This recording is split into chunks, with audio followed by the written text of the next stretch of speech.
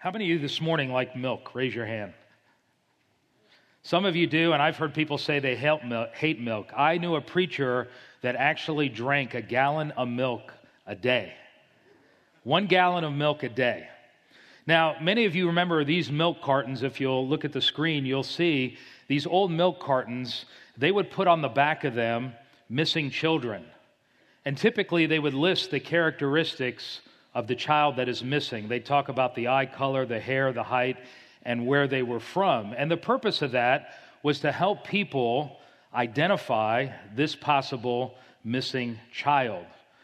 Well, that's what Paul does in 2 Corinthians chapter 11, is Paul is going to give us some of the characteristics of false teachers because he wants to help us understand how to identify false teachers in our day and time. So turn, if you will, to 2 Corinthians chapter 11. And as you know, we're working our way through this particular book. For those of you who are visiting, one of the things we do at Calvary Chapel is we go book by book, chapter by chapter, and we're fast winding down this particular epistle of Paul. Now, as John has said in previous weeks, one of the problems that the Corinthians were dealing with was the issue of false teachers. Wherever Paul went and established churches, false teachers would typically dog his steps, and they would undermine his apostolic authority. And in Corinth, one of the things that they were doing is saying that Paul is not a genuine apostle. And they were attacking him. They said he didn't have letters of recommendation. His resume was anemic. They said he's unimpressive in his appearance. He's unimpressive in his speech. He doesn't engage in polished speech.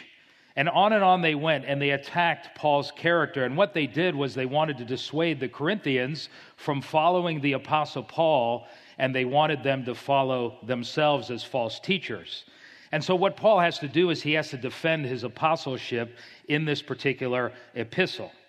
Now, we shouldn't be surprised by the presence of false teachers because the Apostle Paul in 1 Timothy chapter 4 made it very clear that in the last days there would be a plethora of false teachers that would occupy, because Satan is the father of lies and he likes to sow seeds of error. Notice what it says in 1 Timothy chapter 4. He says, the Spirit clearly says that in the latter times some will abandon the faith and follow deceiving spirits and things taught by demons.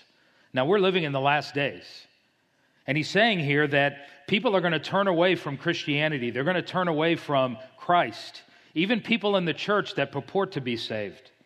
And notice, Satan always uses emissaries. And in verse 2, he says, such teachings come through hypocritical liars. Those are false teachers, whose consciences have been seared with a hot iron. In other words, they can do what they do because they really have no conscience. They've seared their conscience. And so the Bible warns us, not only in the Apostle Paul's day, but in our day and time today, there's going to be a bevy of false teachers that are going to sow lies and deception, because Satan's ultimate goal is to lead people to hell, and his ultimate goal in the life of a Christian is to derail you spiritually. Because if Satan can't get at your soul, if you're a born-again Christian, he's going to change his tactics, and what he's going to do is work through false teachers in order to get you off track spiritually. And so what Paul does here in 2 Corinthians chapter 11 is he gives us sort of a milk carton characteristic of false teachers. Let me share with you 5 of them this morning real briefly. Obviously, this is not exhaustive. If you want to look at Jude, if you want to look at 2 Peter, you can get a more exhaustive list of what are false teachers like. But the first characteristic Paul gives us of false teachers is they lead you away from your relationship or devotion to Christ. Notice what he says in verses 1 through 3 of chapter 11. He says, I wish you would bear with me in a little foolishness, but indeed you are bearing with me. In other words, you've been bearing with me thus far in this epistle. He says, I'm asking you to bear with me just a little bit more. He says in verse 2, for I am jealous for you with a godly jealousy. For I betrothed you to one husband, so that Christ I might present you as a pure virgin. But I'm afraid that as the serpent deceived Eve by his craftiness, your minds will be led astray from the simplicity and purity, here it is, of devotion to Christ. Now, the Apostle Paul here uses an analogy from marriage, and he basically sees himself as a father and the Corinthian church as his daughter. Now, you have to understand Jewish weddings back in that day. Often marriages were arranged, and there were two phases to a Jewish wedding. There was the betrothal, and then there was what was called the nuptial. We understand that today because people sign a what? Prenuptial agreement. Well, in that day, they had two phases. They had the betrothal, which is sort of like our engagement today, and then they finally had the wedding ceremony, which was the nuptial. Now, Paul here focuses in on that first phase of marriage in Jewish culture, and that was the betrothal phase. And during that time period, you were considered legally married, but you did not live together. You did not have physical relations together. And during that time period, you were apart. The husband would prepare the house. There would be a dowry and all that other stuff would take place. Now, it was during that betrothal period that you were tested. And the question is, would both partners be faithful to one another? In fact, this is what Joseph and Mary were going through in Matthew chapter 1. Do you remember during that betrothal period, Joseph thought Mary was unfaithful because she was pregnant, and Joseph said, it says in Matthew 1, was going to divorce her quietly. See, it was legally binding. And so Paul says this to the Corinthians: I view you Corinthians as sort of my daughter, and I'm your father. And I've betrothed you to Christ. And during that betrothal period, what he wanted from the Corinthian Christians is that they would be pure and they would be faithful and they would be devoted to Jesus Christ. In other words, he didn't want them to be led astray and commit spiritual adultery as it was. And he says, but I'm afraid that just as Satan led Eve astray in the garden through deception, he's saying that's exactly what's happening to you. These false teachers are leading you astray. Rather than being devoted to Christ and not committing spiritual adultery on Christ, he says you're being led astray in your minds by listening to these false teachers. And so one of the characteristics of false teachers, mark it down, is they're not devoted to Christ.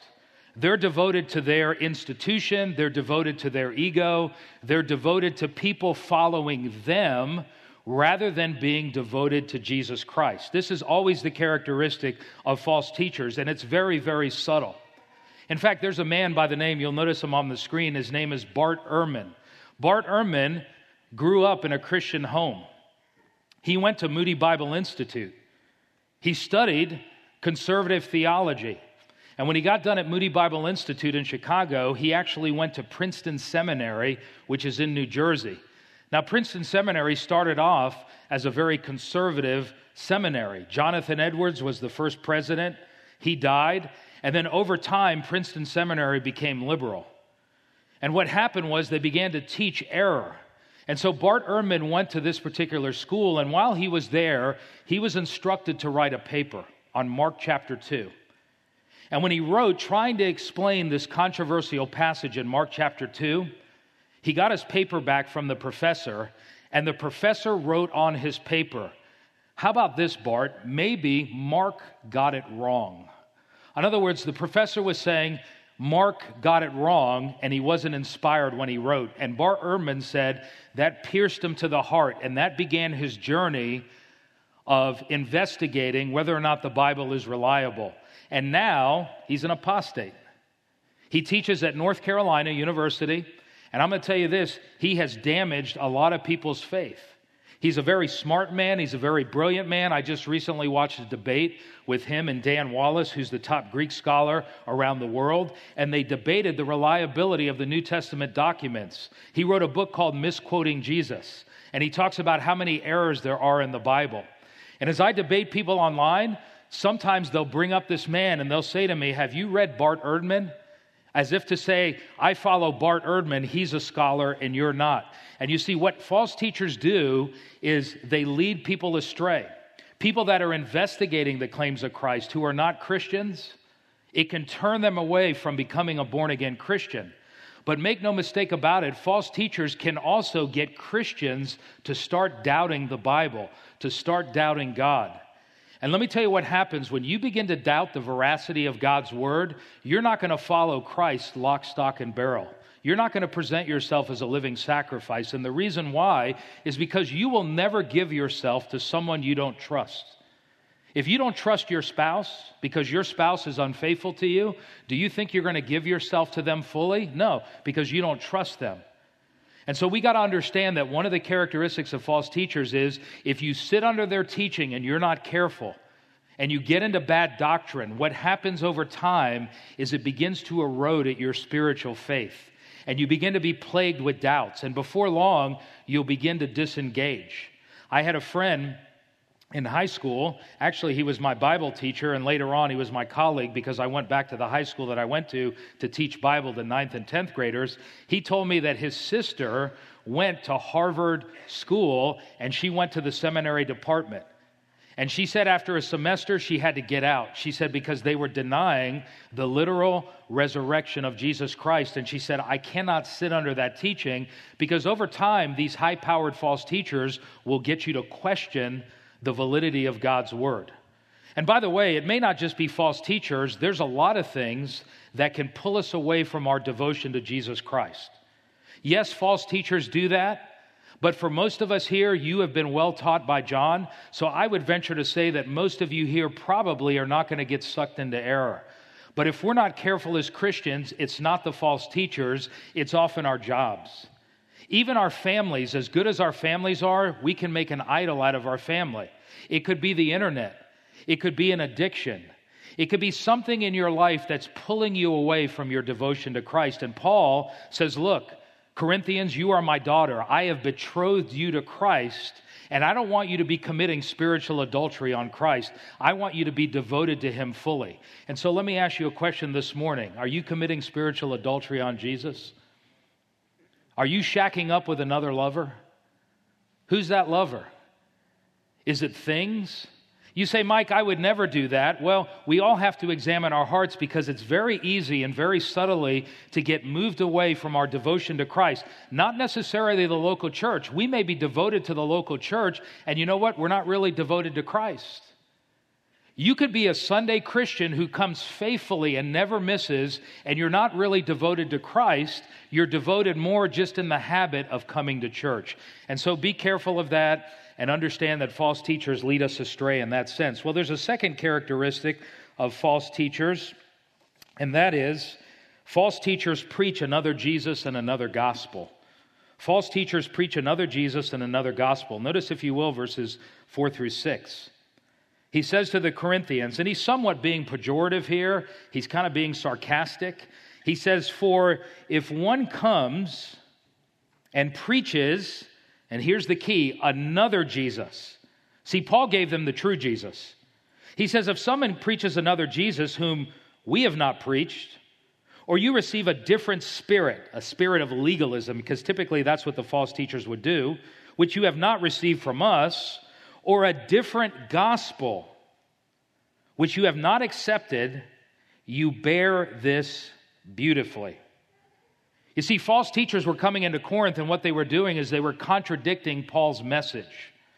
They were contradicting the gospel that Paul had given them, and they were contradicting the Jesus that Paul had explained to them. And there are two ways to identify in this text right here whether or not a person is a false teacher or not. There's a lot of things, but listen, to make it simple for you, these are two things guaranteed you could tell whether a person is a true teacher or a true representative of God or a false teacher. Paul lists them here. The first thing is you need to ask, what do they believe about Jesus? What do they believe about Jesus? See, they were preaching another Jesus. And typically you will find with all false teachers, all false religious systems, or all cults, they inevitably distort the person of Jesus Christ. They have a jaded Christology about who Jesus is. And for most, it's usually they demote him as not being fully God. We know this with the Jehovah's Witnesses. We know this with other people as well, the Mormons. In fact, yesterday we went door to door, and this young girl opened the door, and she invited us in, and we were waiting there probably for 5 minutes, and we were waiting for the mother to come downstairs. And I thought, man, you know, we could have, if we were bad intent, we could have robbed this house, and the people wouldn't have known. But there we were sitting, and the mother comes down pregnant. And then we start talking to her. We said, hey, we're here to pray for the community. Then her husband comes around the corner, and I said, hey, we're here to bless the community. We just want to pray for you. He says, hey, I'm a Mormon. And so I said, okay. So we began to talk. I began to dialogue with him. I was very gracious with him, but I explained to him that the Mormons preach another Jesus. And that's the problem. And so you have to ask the question, what do they believe about Jesus? Do you remember that interview years ago where, what's his name? Go up on the screen here, show the picture. There he is right there. Joel Osteen and, what's his name? Larry King. I had a brain freeze there. Larry King. He was actually interviewing Joel Osteen, and this was the time when Mitt Romney was actually running for president. And Larry King asked Joel Osteen, he said, well, what do you think about Mitt Romney? And Joel Osteen said, well, he believes in Jesus, and so that's good enough for me. Well, the problem with what Joel Osteen was saying is that the Mormons, which Mitt Romney identified with, they preach another Jesus. And so always ask people, what do you believe about Jesus Christ? Is he the God-man? Is he virgin born? Is he sinless?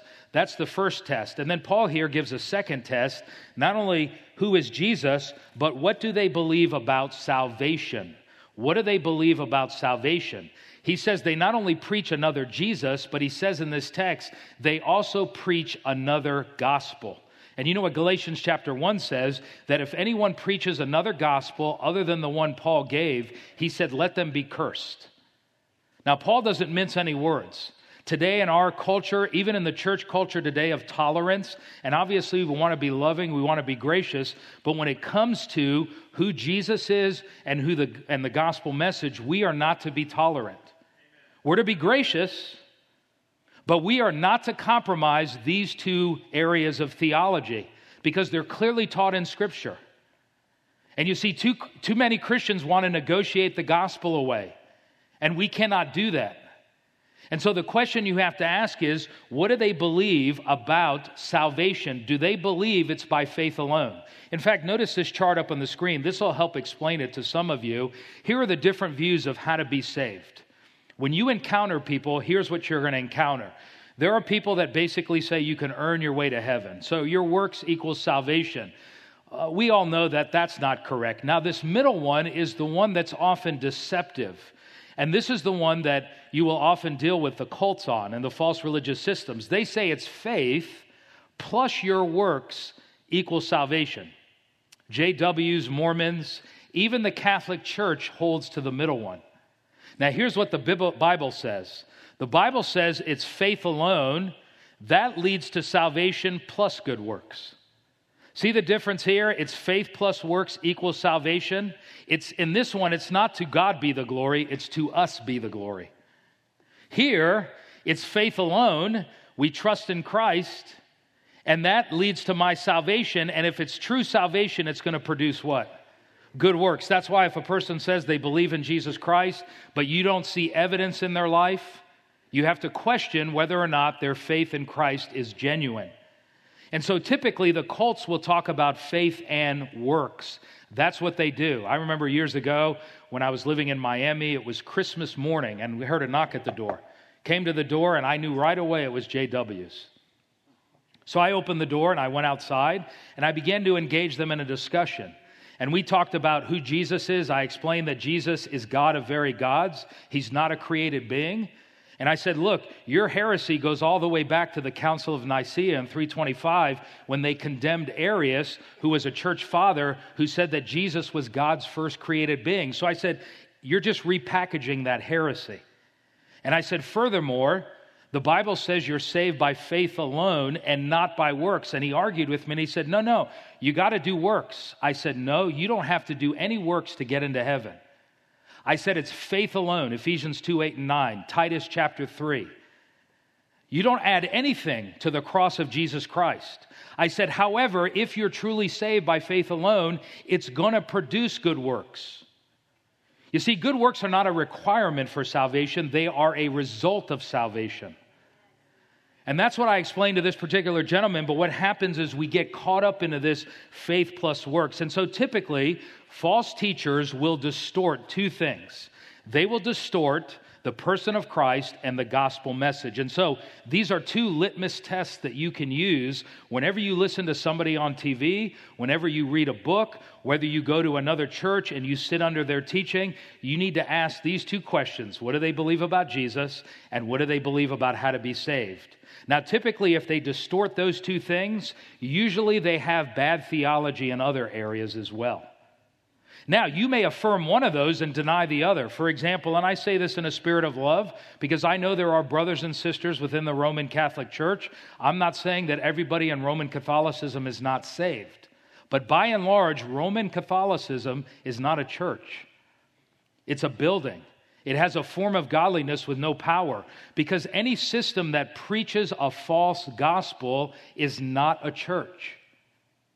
And you see, Roman Catholicism holds to an orthodox view of Jesus. They believe he's fully God and fully man. And so we would say amen with them on that one. But when it comes to the doctrine of salvation, faith alone in Jesus Christ is not enough. You must believe and you must keep the sacraments in order to be saved. And if you don't keep the sacraments, what happens is you commit a mortal sin. A mortal sin causes you to lose your salvation, and then you have to gain that salvation back through penance and the whole system that they've devised. You see, that's a false gospel. Well, there's a third characteristic of false teachers, and that is this: they are motivated by greed. They are motivated by greed. Notice what he says in verses 5 through 11. He says, "For I consider myself not in the least inferior to the most eminent apostles."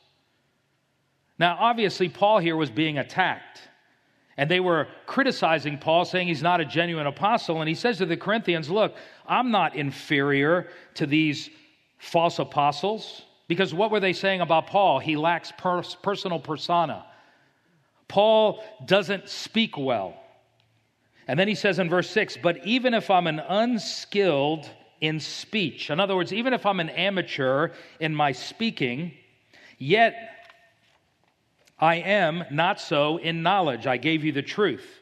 In fact, in every way, we have made this evident to you in all things." Paul says, look, I may not be an eloquent speaker, but I've given you the truth of God's word, and you know that. In verse 7, "Or did I commit a sin in humbling myself so that you might be exalted? Because I preached the gospel of God to you without charge. I robbed other churches by taking wages from them to serve you. And when I was present with you and I was in need, I was not a burden to anyone, for when the brethren came from Macedonia, they fully supplied my need, and in everything I kept myself from being a burden to you, and will continue to do so. As the truth of Christ is in me, this boasting of mine will not be stopped in the regions of Achaia." Why? "Because I do not love you, God knows that I do." Now, you have to understand the background here. Paul in Corinth was dealing with a Greek culture. Now, one of the things that the Greeks put an emphasis on was rhetoric. They put an emphasis on eloquence. They put an emphasis on speech and how gifted you were at speaking. And here's one of the things that the Greeks did. If you were a great speaker, you would charge a hefty fee. And so your worth was determined by how much you charged. If you charged a lot, that probably meant that you were a gifted communicator. And so here comes Paul into Corinth. He establishes the church. And what Paul does is he doesn't charge the Corinthians. He doesn't take financial support from them. Instead, what he says in this passage is, I worked. And we know from looking at the book of Acts, he worked as a tent maker. And it's not that Paul couldn't have gotten support from the Corinthians, because if you read 1 Corinthians chapter 9, he says, I have a right to receive support. He says, I have a right to be supported by the gospel. But he says, I've chosen to give up that right and not gain support from you Corinthians, but I've chosen to work with my own hands because he wanted to undercut the false teachers in Corinth. He did not want to be associated with them, and he didn't want to be lumped in with these charlatans and be seen as one who is preaching a message of greed. And so that's the background behind here. Many of these false teachers, they would charge the Corinthians, and what they were saying to the Corinthians is, Paul doesn't love you because Paul's not taking support from you. If Paul really loved you and he really saw himself as one of God's representatives, as a gifted speaker, he would actually take support from you because that's what the Greek culture did. But Paul went countercultural and he said, no, the reason why I'm not charging you is not because I don't love you. He says, man, I do love you, but I don't want to be associated with these charlatans. And you see, this is one of the characteristics of false teachers, is they are disciples of dough. They are motivated by money. In fact, Paul says it very clear in 1 Timothy chapter 6. He says they think godliness is a means to financial gain. And especially today with social media, with television and radio, you and I know there is an abundance of false teachers out there that are preaching this prosperity message. Now, I think some of them are probably genuine, but they've bought into a bad message. But many of them disguise themselves as true representatives of God, and they're really not preaching the gospel message. Most of them, if you listen to them, you will never hear a clear gospel presentation at the end. They never talk about repentance. They never talk about following Jesus and giving up everything to follow him. Typically, what they do is they promote their gospel of greed, and they say God wants everybody healthy and wealthy. There was a cult that developed in the South Pacific Islands. It's called the cargo cults. Some of you probably have never heard of this, but when you get into the area of Northern Australia, Papua New Guinea, and you get into the South Pacific Island, during World War II, the Allied forces went to these particular areas, and what they did was they went in and they bulldozed a lot of trees, and they would create landing strips for their planes. And what they would do is they would come in and they would deliver their cargo in these particular areas in order to distribute them to a lot of the naval ships during World War II. Well, there were a lot of people, Aboriginal people, that were not exposed to modern civilization, at least back in the 40s. And so when they saw these planes and they saw these landing strips and they saw all this cargo, they thought that the gods had come down and delivered them all this stuff. And so what they did was they developed a cult. They developed a false religion. It's still in existence today. It's called the cargo cults of the South Pacific Islands. Here is what one particular person said about these particular cargo cults. You'll notice the quote up on the screen. Island natives saw cigarette lighters produce fire instantly and believed it to be miraculous. They saw large machinery push aside whole forests to build airstrips. They saw for the first time jeeps and modern weaponry and refrigerators and radios, power tools, and many varieties of food that they couldn't even comprehend. Of course, they were fascinated by all of that, and they concluded that the white men must be gods. So when the war was over and all the armies were gone, tribesmen built shrines to the cargo gods. Their tabernacles are perfect replicas of cargo planes, control towers, airplane hangars, all made of bamboo and woven material. And they look essentially like the real thing, but they were non-functional except to act as temples for the worship of the cargo gods.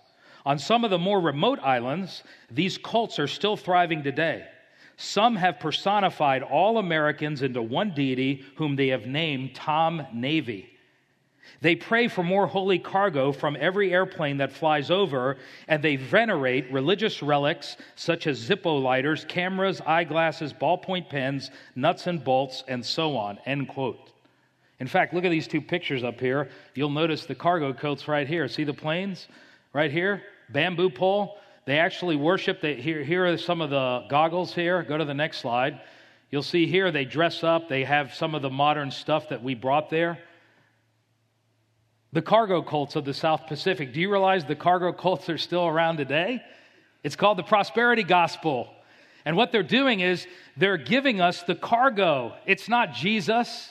They're using Jesus as a front, but really it's a gospel of greed. And so the cargo cults still exist today. And so when you're evaluating whether someone's a true representative of God or not, you need to ask this question: is it about money for them?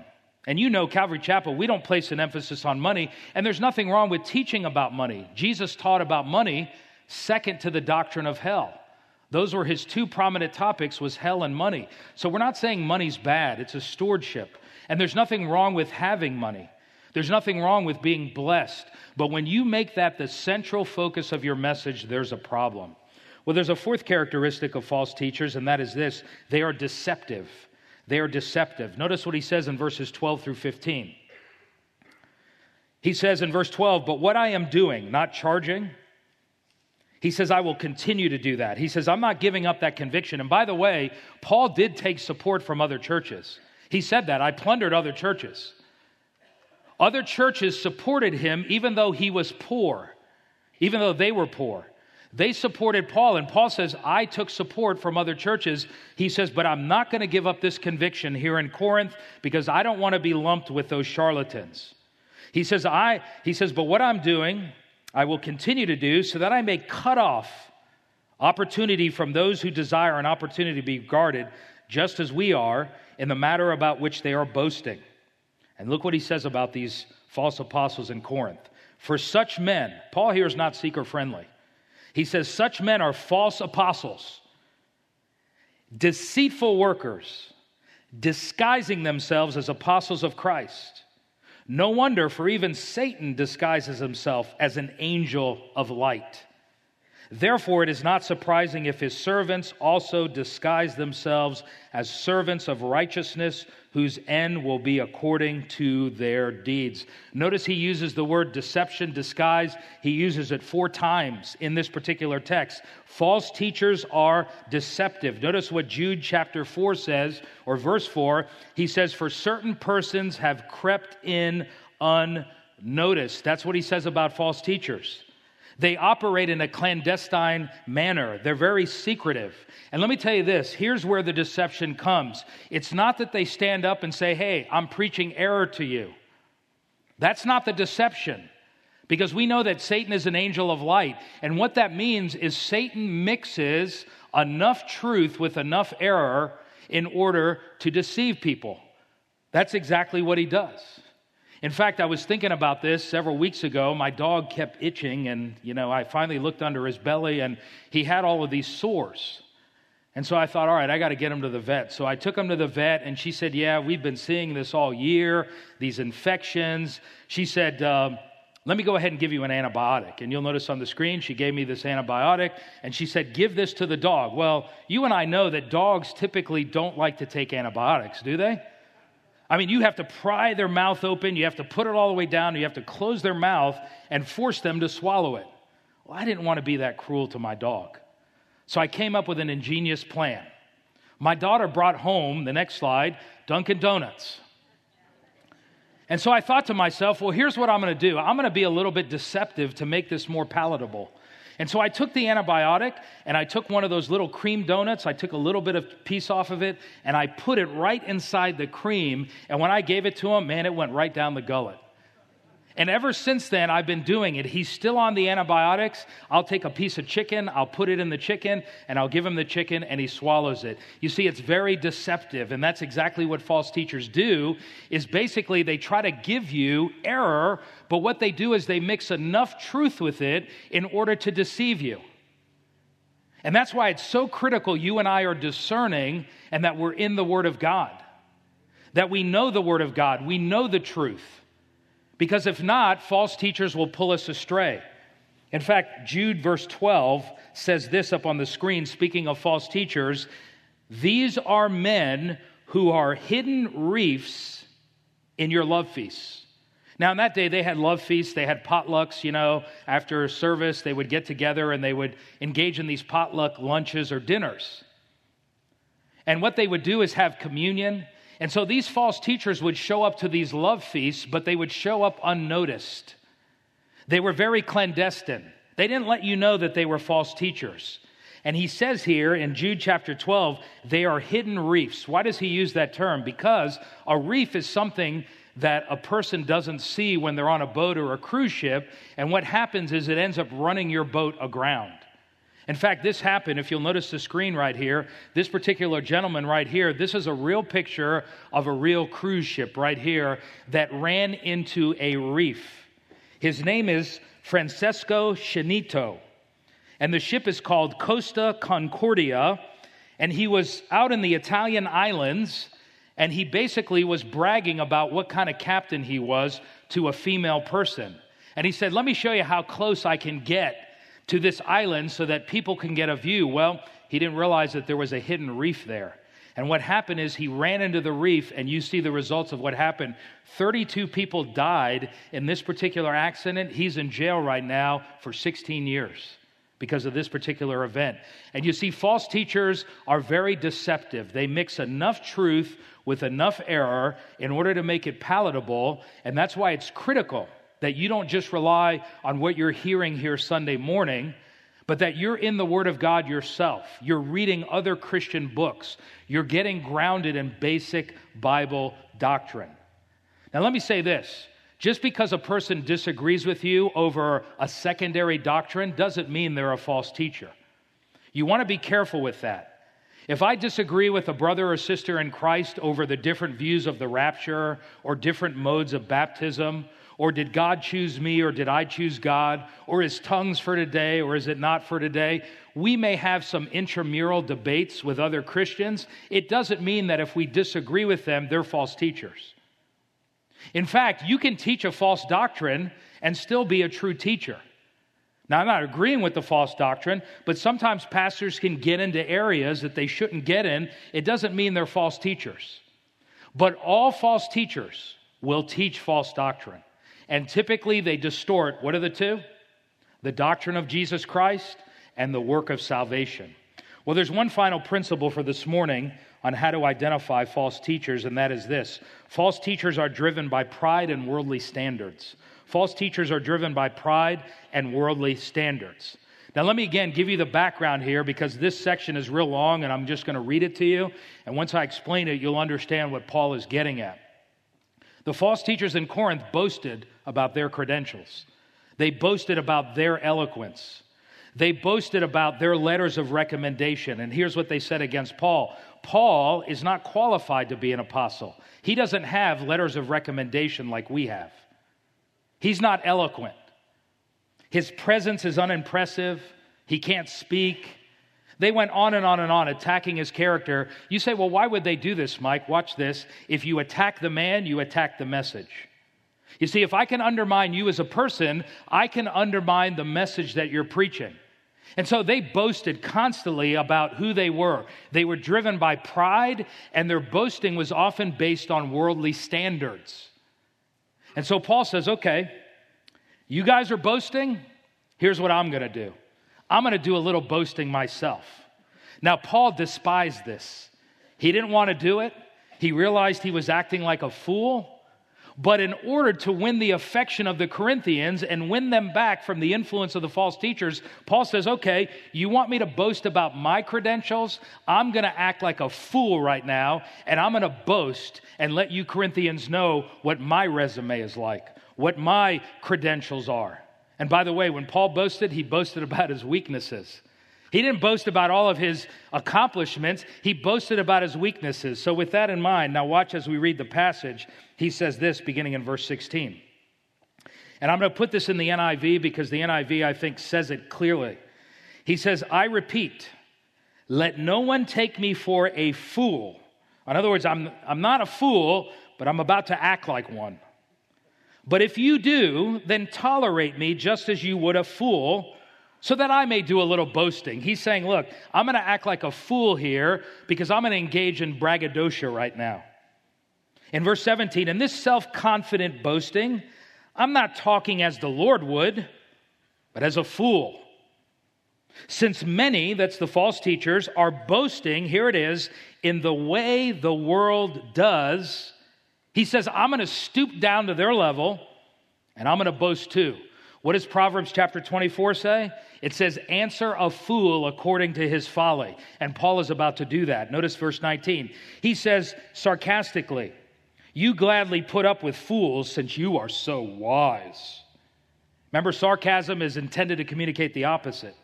In fact, verse 20, you even put up with anyone who enslaves you, exploits you, or takes advantage of you, or puts on airs, or slaps you in the face. In other words, Paul is saying, stop putting up with these false teachers. To my shame, I admit that we were too weak for that. And then he says, whatever anyone dares to boast about, And then he qualifies it. I'm speaking as a fool, I also dare to boast about. Now here's his boasting right here. Are they Hebrews, ethnically and linguistically? So am I. Are they Israelites? Are they descended from Abraham? So am I. By the way, when he says, so am I, he says that, I think, 3 or 4 times. And he's saying, look, I'm equal to them. He says, are they Abraham's descendants? So am I. Are they servants of Christ? And then he puts in parentheses, I'm out of my mind to talk like this because Paul would never do this. He says, I am more. Now, here's where he departs. He says, so am I, so am I, so am I. I'm equal with them. But now what I'm about to tell you, I exceed them. He says, I've worked much harder, been in prison more frequently, been flogged more severely, and been exposed to death again and again. 5 times I received from the Jews 40 lashes minus 1. 3 times I was beaten with rods. Anybody want to sign up for this ministry? Once I was pelted with stones. 3 times I was shipwrecked. I spent a night and a day in the open sea. I've been constantly on the move. I've been in danger from rivers, in danger from bandits, in danger from my fellow Jews, in danger from Gentiles, in danger in the city, danger in the country, in danger at sea, in danger from false believers. I mean, this is the $6 million apostle. Verse 27, I have labored and toiled and have gone without sleep. I have known hunger and thirst and have often gone without food. I've been cold and naked. Besides everything else, I face daily the pressure of my concern for all the churches. By the way, a false teacher would not sign up for this. Why? Because he's in it for his own self-aggrandizement. He's in it for money.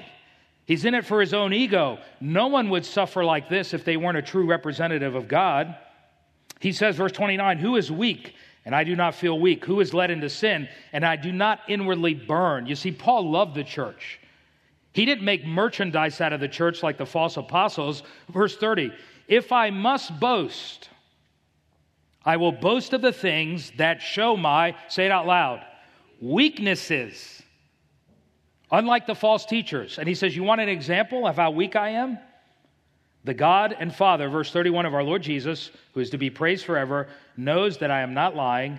In Damascus, the governor under King Aretas, and he was the king of the Nabateans, there in Arabia where Paul went for 3 years, had the city of Damascenes guarded in order to arrest me. Here's Paul in his weakness. They're after his life after his conversion. He went into Arabia. He was trained. Then he went back to Damascus. He started preaching. And there was the Gentiles, the Arabians that lived in Damascus. And then there were the Jews. They were plotting against his life, and they barred the city. And so Paul says in verse 33, but I was lowered in a basket from a window in the wall and slipped through his hands. You see, Paul contrasts himself here with the false teachers.